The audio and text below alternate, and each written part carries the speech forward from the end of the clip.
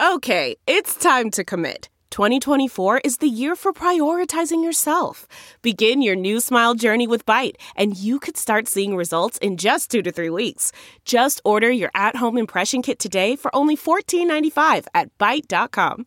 Byte Clear aligners are doctor-directed and delivered to your door. Treatment costs thousands less than braces. Plus, they offer financing options, accept eligible insurance, and you can pay with your HSA, FSA. Get 80% off your impression kit when you use code WONDERY at Byte.com. That's BYTE.com. Start your confidence journey today with Byte. Delve into the shadows of the mind with Sleeping Dogs, a gripping murder mystery starring Academy Award winner Russell Crowe. Now available on digital. Crowe portrays an ex-homicide detective unraveling a brutal murder he can't recall. Uncovering secrets from his past, he learns a chilling truth. It's best to let sleeping dogs lie. Visit sleepingdogsmovie.com/Wondery to watch Sleeping Dogs, now on digital. That's sleepingdogsmovie.com/Wondery. This episode is brought to you by Crypto.com, Nexo.io, and Elliptic.co.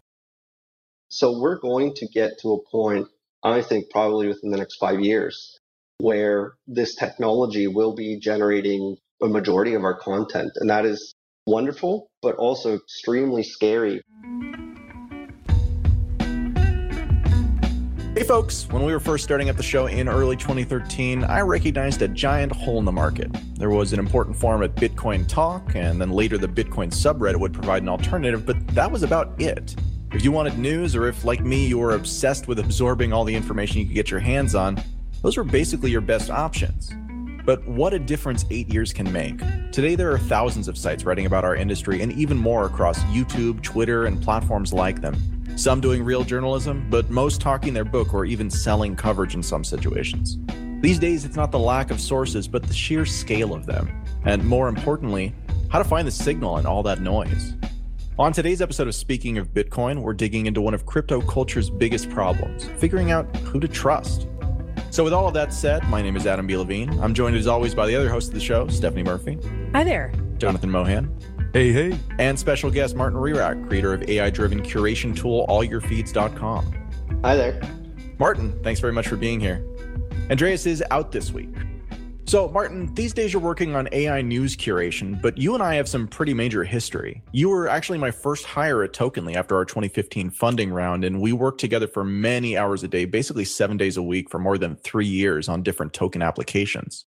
I think it might be fun to talk about some of the problems that you see with some of these more modern tokenization efforts that are coming out today, but let's start with curation.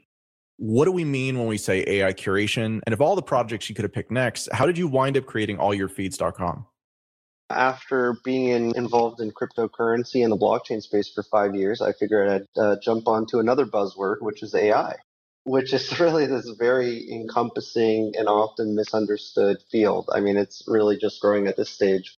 I'll get into maybe what we mean by AI curation and how we get there. But the reality was that while we were working together, I just noticed that there was this trend of increasingly fragmented news sources. I mean, there were days I was waking up to 100 tabs that I was basically just reloading from the prior day, looking at Slack, Telegram, Twitter accounts, Discord, Reddit, and, dozens of publications online, including various Medium blogs and, other publications such as CoinDesk, for example. And there was not just a challenge for myself to be able to track all of this information and developments, but also when I had colleagues that were from my, enterprise or professional background asking me about sources that they could use to learn more about Bitcoin or cryptocurrency or specifically blockchain use cases. It was really difficult to be able to point them in any specific direction. Very easy to point somebody in a direction if they're saying, where can I buy cryptocurrency? But when they're saying, is there a use case here for traceability? Or what do you think I should invest in? Or, how is this project developing? That becomes a lot more loaded and challenging. So built out all your feeds to become this curated portal for industry-specific information that would be a better way to navigate for professionals. So they don't really have to have this death by tabs every single day, because it's just not going to happen. They're not going to sign up to Reddit and all of these platforms and be able to follow all of this.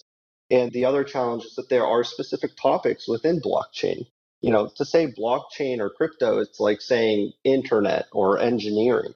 There are specific applications and use cases within this. So that's kind of how I decided to proceed with all your fees. It just seems something that would be useful to a variety of people. Yeah, 100 tabs, that's unmanageable and unsustainable. I can see that would be a powerful motivator to try to organize it somehow. So Martin, I remember that as kind of we were getting deeper and deeper and deeper into the project and looking at more and more stuff that was coming around, your response was the 100 tabs. My response was to basically stop looking at new things.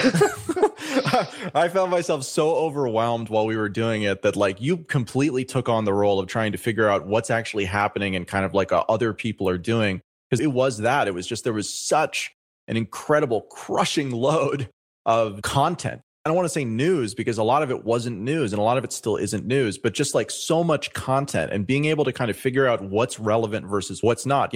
I didn't do Telegram at all until maybe 4 months ago. And again, it was another kind of trying to limit the amount of stimulus that I had coming in, which has advantages in that I was able to focus. But the disadvantages are, of course, that, in the early days of crypto, right?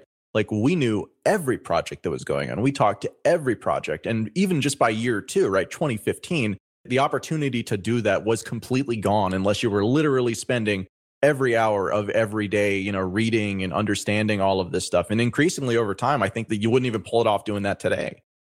I don't think there's any chance you would pull it off doing today, even if you're able to create some kind of a custom script or you're trying to leverage existing solutions like, Feedly or some other aggregators. It's really not possible. Now, to clarify, the point isn't to see everything every single day and to know about everything. It's just, it became difficult and unsustainable in terms of just staying on top of, say, 3 topics, right? So if you were somebody that was interested in trading specifically some of the major pairs like Bitcoin, Ethereum, and whatnot, that already demands that you look at, say, 50 to 100 different pages or sources a day. And that could be, again, Reddit pages, Telegram channels, whatever it may be. And then if you're somebody that's looking, for example, for a solution or an exploration of how could I leverage blockchain or DLT technology for my supply chain company, you have to navigate a complete separate set of sources. There is an overlap, certainly. And then beyond just having to navigate different sources, which ones are credible? Which ones are written with good intent and also accurate? And it's very difficult unless you have a strong breadth of knowledge going into this journey. And it's very difficult unless there's some kind of an automated process that helps you navigate. It's absolutely wild how much content there is. Just this morning, I just checked as curiosity. We had 141 new articles in the blockchain portal just this morning by 8 a.m. Even skimming 141 articles is going to, consume quite a bit of time. So you want to definitely be in a position where you're seeking out more specific topical information, but also not ignoring a variety of sources that may be extremely valuable or relevant to what's happening in the marketplace. That is a tough task. So how did you even begin to approach this, Martin? What was your strategy, I guess, is what I'm asking. Yeah, no, the strategy was let's take all of those tabs that I'm opening every day and reviewing every day and start making a list in basically Excel so that it would be easy to, recover and to share with others. And then starting to categorize them. This is like a good site for trading information. This is good for finding about, security tokens, safe offerings, providing some commentary notes regarding the quality of those sources, which I understand is a little bit subjective. It's basically being able to figure out which ones are well-informed and well-intentioned versus, potentially very biased or just, as we talked about previously at some point, the puff pieces, right? That are just self-promoting. Yeah. What is a puff piece? Well, a puff piece is effectively just an article that has the narrative of the article is skewed by the personal interests of the narrator or the content host. So there are some very high quality articles, which I would consider puff pieces in that they're well written. They talk about maybe some specific use cases. They introduce data and analytics and try to substantiate what they're sharing in the article. But it's written in a way that is very much supposed to promote some underlying personal interest, whether that's an investment in a specific protocol, an investment in a token. And some writers and editors disclose that at the bottom, like I am an investor in blah. But in most cases, you have to actually dig further. You have to go to their websites. You have to try to find out, when did this protocol launch? What's going on? And that's not apparent to somebody who's just reading an article. You really have to dig. Right. It can be really difficult to tease that out. Like, who wrote this? What's their agenda? And, you said that your assessment of the biases inherent in articles might be a little bit subjective, but at least you, as someone who is paying attention to this, have a little more of an idea of what's going on than your average person who is just trying to wade through this tidal wave of information. Absolutely. And I think that's also an important element here is that all your feeds, the target user is not somebody who's active on crypto Twitter and Discord and Telegram, and they're perfectly comfortable navigating these things. And, they're buying, sushi tokens and they're in DeFi. It's more professionals that are potentially in traditional enterprise, maybe broker dealers, traders, who are starting to explore this place and look at it. And it's just, our intent is to be a better way to navigate versus a search engine or a single publication. I mean, search hasn't really changed since dial-up days of Altavis. Google, it's actually a very poor way to try to navigate certain topics and information because of the way that the algorithm prefers certain sites over others. So that's really the audience.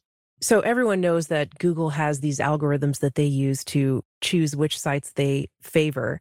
And these are, to a certain extent, known, and people are constantly trying to exploit them using SEO techniques to try to get more eyes on their site. Search engine optimization. Yeah. And of course, that's something that anyone needs to be aware of who wants people to read their website, right? But there could be all different reasons and all different people who are doing that. So anyway, I guess what I'm asking is, how do you get around that problem of whenever you're building an algorithm to choose certain sites to favor or highlight, there is always this element of it's going to be able to be hacked.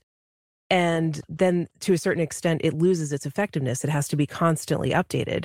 So was that a challenge that you found, Martin? And how did you get around that? Absolutely. It is a constant challenge. The first step is just to recognize that an existing reputation does not necessarily predicate whether something is or is not quality. There are some exceptional pieces of content on Medium, and they are never going to show up in a Google search on the first page beside some of the top publications that have, strong SEO and established history. So the way that you start training an AI, I think people think AI is I am this all-knowing being and we're going to take over all the jobs and do all the things. But the reality is that training machine learning, for example, natural language processing, to be able to tag an article as, for example, being positive sentiment or negative sentiment, or being able to, example, train an AI to say that this article is about regulation and gaming in blockchain. And by the way, there's an element of augmented reality in here as well. You're basically teaching it. So first you aggregate all of the sources.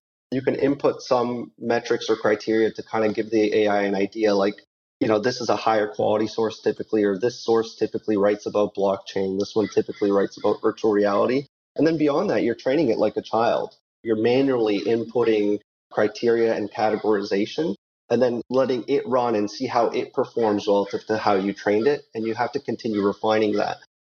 One of the other challenges of this, and I'm constantly aware of this, it's on the back of my mind all the time, is that because the training is via an expert, because the first step is aggregating and enriching content manually, I have to be very careful to not be biased, right? So I'm not going to just rank a source as low quality because it's writing about Ripple, because I personally, maybe don't like that project. You have to try to take a stance.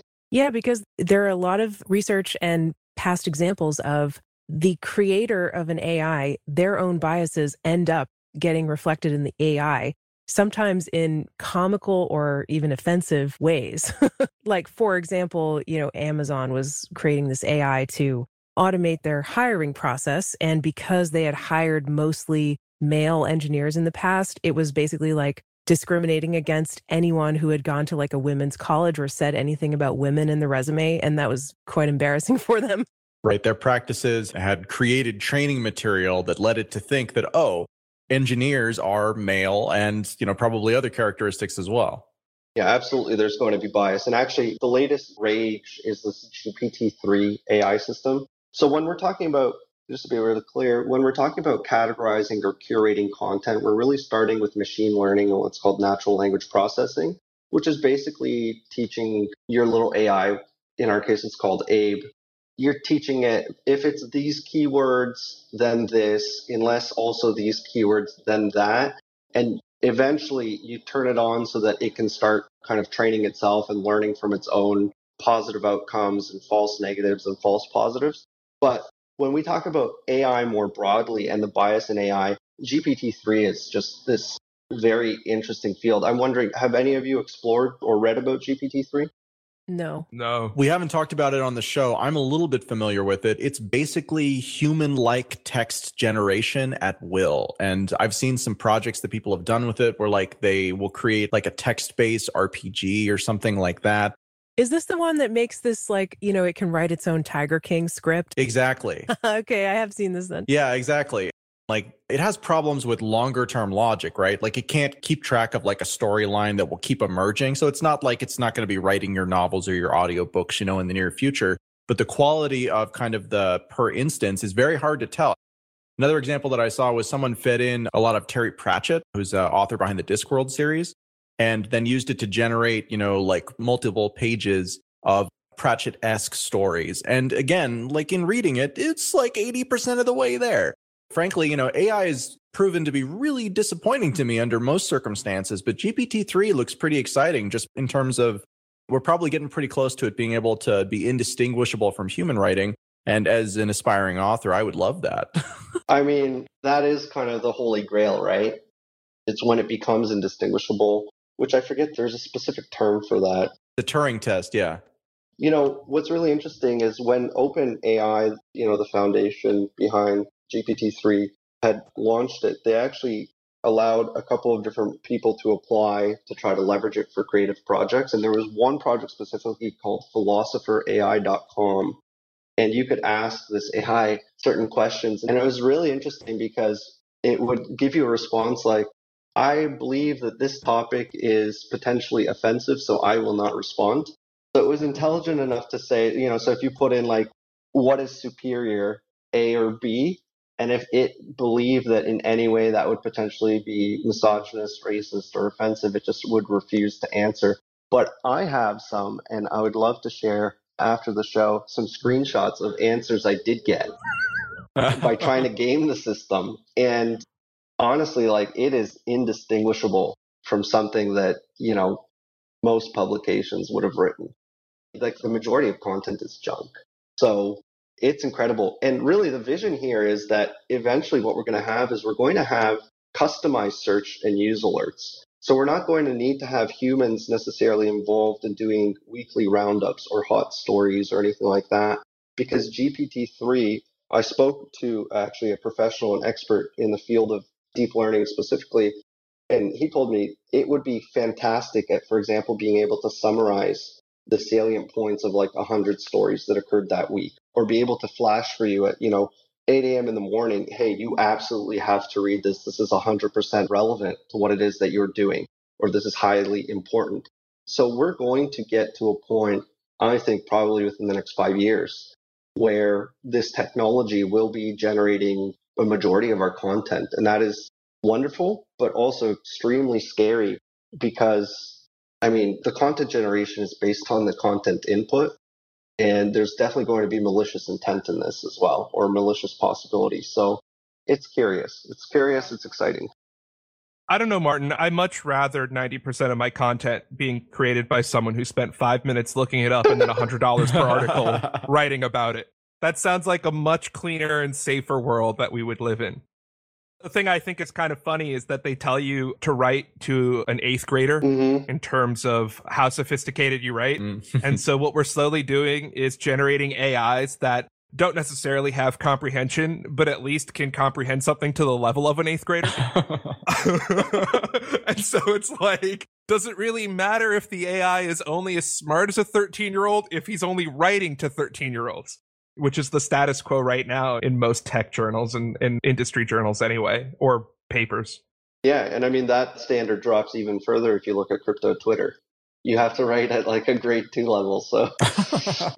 Well, Tweets get even easier. I think my favorite tweet-based Turing test completed AI, something that passed my Turing test, was the Deepak Chopra generator. It was an AI that took a bunch of random words and would assemble them to generate a new Deepak tweet and would intersperse them with real tweets from him. And you would have to see if it passed the Turing test. And at least for me, it passed the Turing test quite handedly. This episode is brought to you by Crypto.com, the crypto super app that lets you buy, earn, and spend crypto all in one place and earn up to 8.5% per year on your Bitcoin. Download the Crypto.com app now to see the interest rates you could be earning on BTC and more than 20 other coins. Once in the app, you can apply for the Crypto.com metal card, which pays you up to 8% cash back on all purchases. Reserve yours in the Crypto.com app today. In this crisis, many investors aim to keep and grow their digital assets. Others seek to maximize the yield on their cash. Nexo allows you to achieve exactly these two goals. The company offers instant crypto credit lines against all major cryptocurrencies, with interest rates starting from only 5.9% APR. Nexo also lets you earn up to 10% annually on your fiat and digital assets. What's more, interest is paid out daily, and you can add or withdraw funds at any time. Get started at nexo.io. Introducing Elliptic, the preferred crypto compliance partner for businesses who want to grow with confidence. The busiest compliance teams rely on Elliptic's rigorous blockchain monitoring solutions to scale up and save money. Protect your customers. Manage your risk. Scale your business. Visit elliptic.co/Coindesk to talk to a crypto compliance expert today.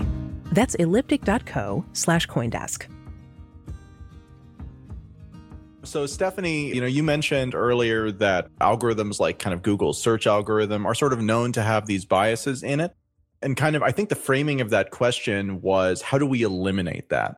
And I think that for me, when I think about AI, and Martin, I'm curious what you think about this. When I think about AI, I actually want it to be biased. I think the problem with Google's AI or with Google's algorithm in terms of bias is that it's not biased around my biases, right?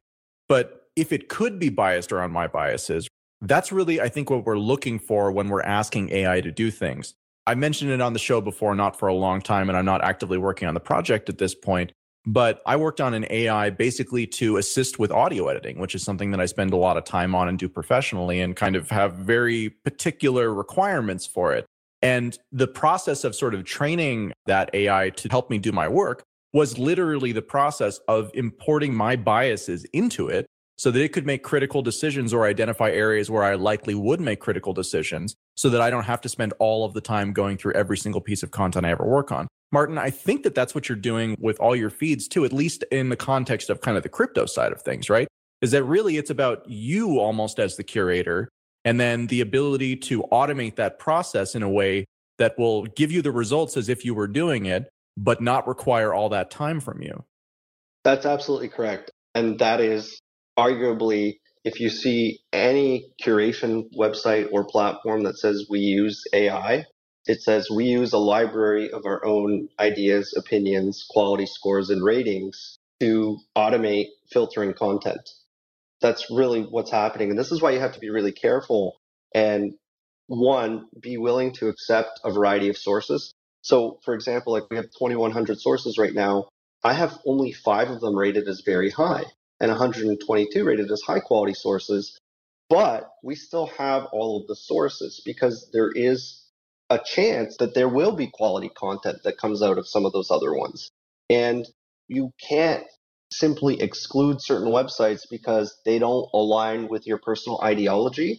If you do, you're going to have something, the infrastructure, the fundamental system will be something that only will work for other people who share your mindset. So it'll be like the ultimate echo chamber. Whereas what you're trying to do with curation software is you want it to be customizable to different individuals. So that at one point, Adam, if you come and you say, I only ever want to see BTC, I never want to see anything about this token, and I have this, and this belief, you will be able to have a custom feed of items that are only relevant to you and your belief system. The risk is, again, now you're in an echo chamber. And maybe you want to be, maybe you're comfortable with that. Maybe you believe that your echo chamber is the right one. It's the appropriate one, the one that's quality, the one that is true. But at the end of the day, this is something that you always have to be careful with in any kind of machine learning or AI environment, is that inherent bias in training. I don't know. I mean, I've not been involved in AI, but, it's hard to not learn a little bit about it. And I've come to find that the only thing scarier when large organizations say they're using an AI or an algorithm for something is whenever they start talking about my favorite word, which is quote unquote de-biasing, and how they quote de-bias their information. And so if you've noticed how when you want to search for things on Google, Google's actually become an inferior product over time.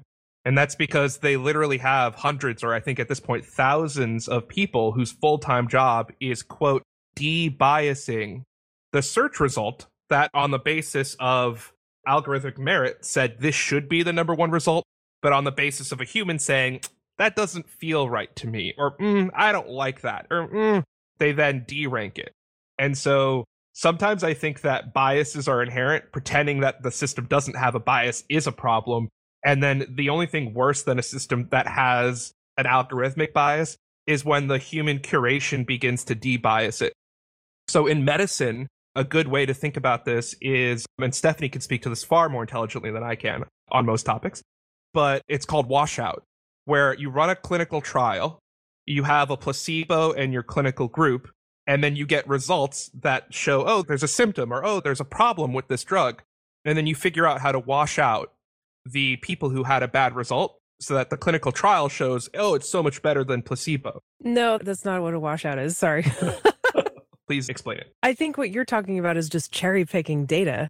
Yes.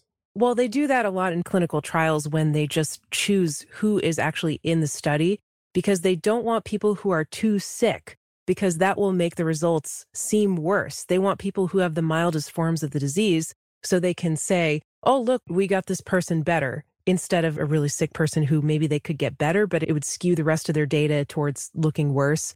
And also, there are a lot of clinical trials and pharmaceutical studies that have a negative result, meaning they fail to disprove the null hypothesis, right? That there is a difference between the placebo and the drug, and they just never get published. And then that creates a bias in the body of literature as a whole, because the results that say, oh yeah, this antidepressant is no better than a placebo, that just never gets published. And so when they do a meta-analysis, which is like taking a bunch of studies and combining them, they look at the studies that got published and they say, oh, wow, there's a big difference between the placebo and the drug. This antidepressant must work. But they're not taking into account all this data that was never published because it showed no difference. But in the context of washout, when appropriately used, it's used as you were talking about. But in the context of we don't care, we just want to get our drug approved, it's a game of how can we justifiably wash out data with outcomes that we don't want in our data set.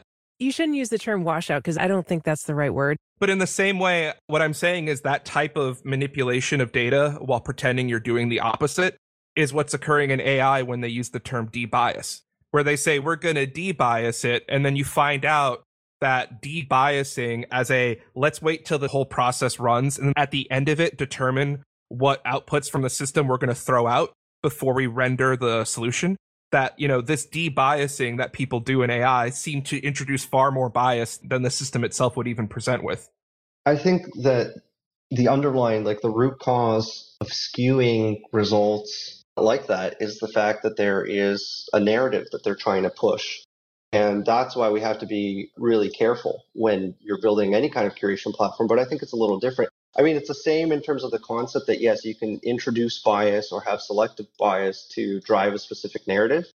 But that would be more likely if, and this is why it's so important to look into, the underlying founding teams, companies, and products behind any of these AI solutions. So, for example, there was significant kind of, I wouldn't say outrage debate, but, curiosity about what will happen with CoinMarketCap since Binance has acquired it, right? Will there be skewing of data and of trust scores and things of that nature? Because now this is a product that is owned by a company that has a specific narrative and profit motive. When you're building these things, you have to be very careful. But when you're using any of these products, you also have to be very careful. So We have tried, for example, and I have looked at other news curation platforms and websites, and I do find that they are omitting a significant amount of sources. And I can only think that they're doing that because ideologically they disagree or they don't have some kind of a partnership or motivation to do so. I would be the first to say that if I were to write an article about e-commerce solutions in blockchain, I'm going to be talking about tokenmarkets.com all the time. And that's the product that, Adam, myself, and the Tokenly team had worked on and built for years. Yes, there are alternatives, but I will be extremely biased in writing an article about e-commerce. I will be extremely biased about writing an article about, my top 5 crypto picks for the next 5 years. It's going to somehow be related or associated with my own experience, my own holdings, and personal motivations. As much as I want to eliminate that, even if I did, which I don't, it would still be there.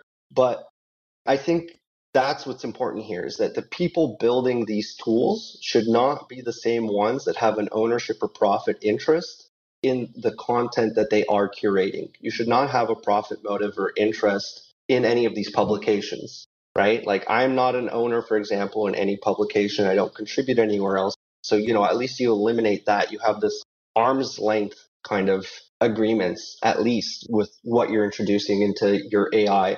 But it's very difficult, it's very challenging, and I guarantee that this will be one of the most controversial topics over the next 5 years, is that AI is racist, sexist, it's biased against this culture, whatever it is, this is going to be a pervasive argument going forward. And it's very difficult to navigate around that, but you have to at least disconnect yourself from the products and services that you are curating so you don't have a profit motive there. Politically, I'm apolitical. I've never voted in my life. Maybe people hate me for that. But, I feel that I'm not informed enough to vote. Well, you're in the majority, Martin. That's the real silent majority is non-voters. That's true. Yeah. So I've never felt that I'm informed enough to vote. It's not that I don't think my vote matters. I think it does. But, again, if you were very politically charged, or if, for example, you were the founder. I'm trying not to mention any specific people, any contentious topics in the space, but good luck. If you think about kind of the most well-known individuals in the crypto space, I would not trust a curation platform that any of them launch. It's impossible. I've observed your bias for years. So that's what's challenging. And, I don't know, I'm rambling now, but this whole AI thing is really exciting because I'm just excited to just have a single page one day in the future where I open it up and it just says, my little AI assistant probably has a cute little, favicon or emoji attached to it. It says here's what's relevant today for trading. Here's what's happened with VR today. Here's everything that you need to know. And, I could say, okay, tell me everything or only summarize the news from the sources that I like. Or is there anything that's critical today across any sources?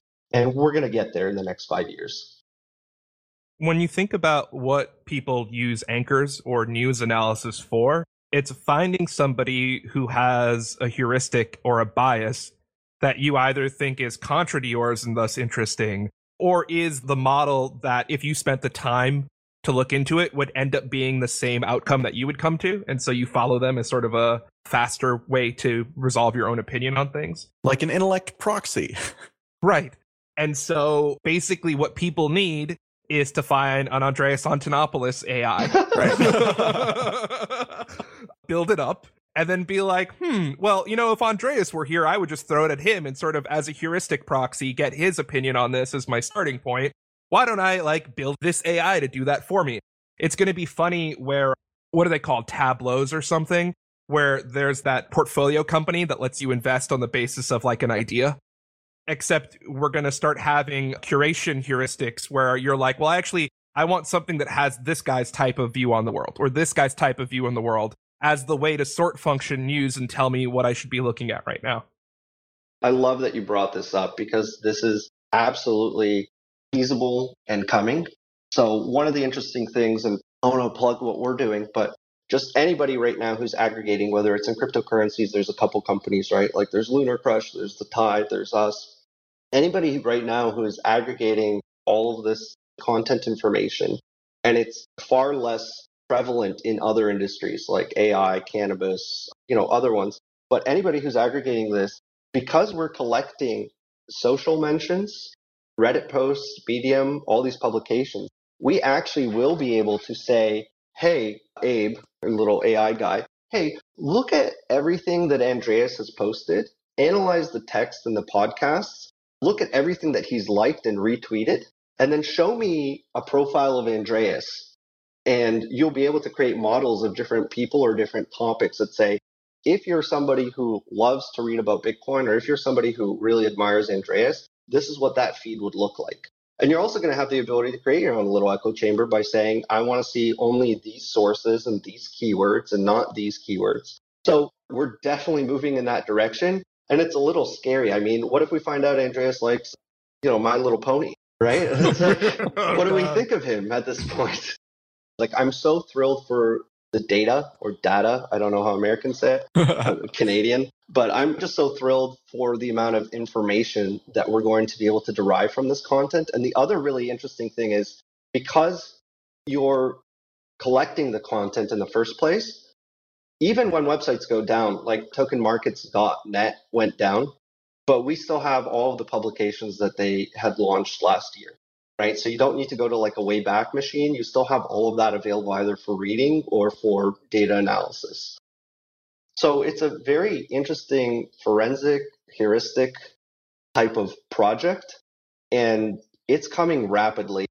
I don't know what will happen to traditional journalism. Like, I'm not a journalist, but I don't know how that's going to change the landscape of journalism when you have an AI that can just scan Twitter, Reddit, and all of these sources and try to summarize, like, here's what the people who are influencers are saying, here's what most people are saying, here's what the publications are saying, and just spit that out.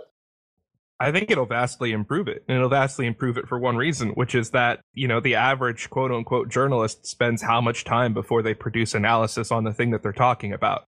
Right. And so that 10 minutes or that, 15 minutes of pre-production that goes into the 10-minute interview on a topic that there's no possible way they could be a subject matter expert on. This will just make them, 60% in the right ballpark rather than 10% in the right ballpark.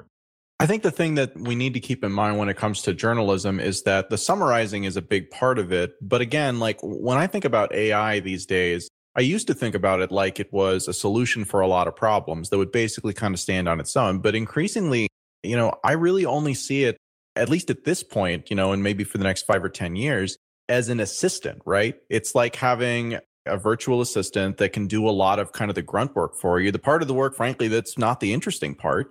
And then you kind of get the ability to use that and then apply your own critical perspective and analysis, right? So, I mean, even straight news, there's a lot of curational judgment that comes into that. And if we as journalists are able to get, better, more diverse sources of information, then that can all be included into this. So again, like we may get to a point where journalists become obsolete, but given the current state of AI, that's not something I'm concerned about in the near or even really medium term. I think that, until AI becomes self-aware, right, and we're dealing with the whole Skynet thing, which we don't have to get into today, it really is that. Like, until it's scary, it's an assistant, and it's a better assistant than most of us can afford. I absolutely wholeheartedly agree. And one significant improvement that you will see in journalism is, I call this just content spinning, but content spinning is massive in crypto. So a publication or a Medium writer or somebody will come out with an organic and original article about something or breaking story. And then you just see this massive influx of 20, 30, 40 other articles come out that are effectively just rephrasing the first article. And the way that content spinning works is there is software, but it's terrible today. I've tried it out of curiosity and, potential opportunity. But the other thing is that you have all these contractors that are charging, like I said, 2 to 15 cents per word. And a lot of these publications are just saying, as soon as an article comes out here, just spin the article because we're still going to get SEO ranking. Just make it unique enough that it's not plagiarized. It doesn't hit like a plagiarism criteria, which you can do plagiarism checks. And you're going to eliminate content spinning. There won't be any need for it. If you wanted to spin an article, just say, hey, AI, spin this article. And eventually it'll become so cheap spin articles that it'll drive out any kind of profit margins that might be left in advertising or promotions. Because that's the only way that these sites really stay afloat, is they say, we rank on Google, so pay for advertising. But they're just spinning articles. They're not actually contributing anything valuable or new to the ecosystem. And that's a wrap on another episode of Speaking of Bitcoin. Today's show featured Jonathan Mohan, Stephanie Murphy, Martin Rerak, and myself, Adam B. Levine. Music for today's episode comes courtesy of Jared Rubens and Gertie Beats, with editing by Jonas. If you have any questions, comments, complaints, or tips, send me an email at adam@ltbshow.com. And we'll see you next time.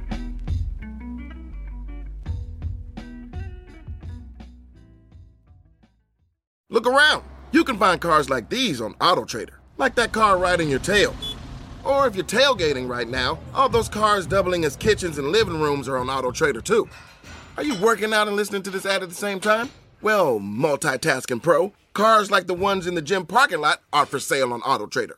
New cars, used cars, electric cars, maybe even flying cars. Okay, no flying cars, but as soon as they get invented, they'll be on AutoTrader. Just you wait. AutoTrader.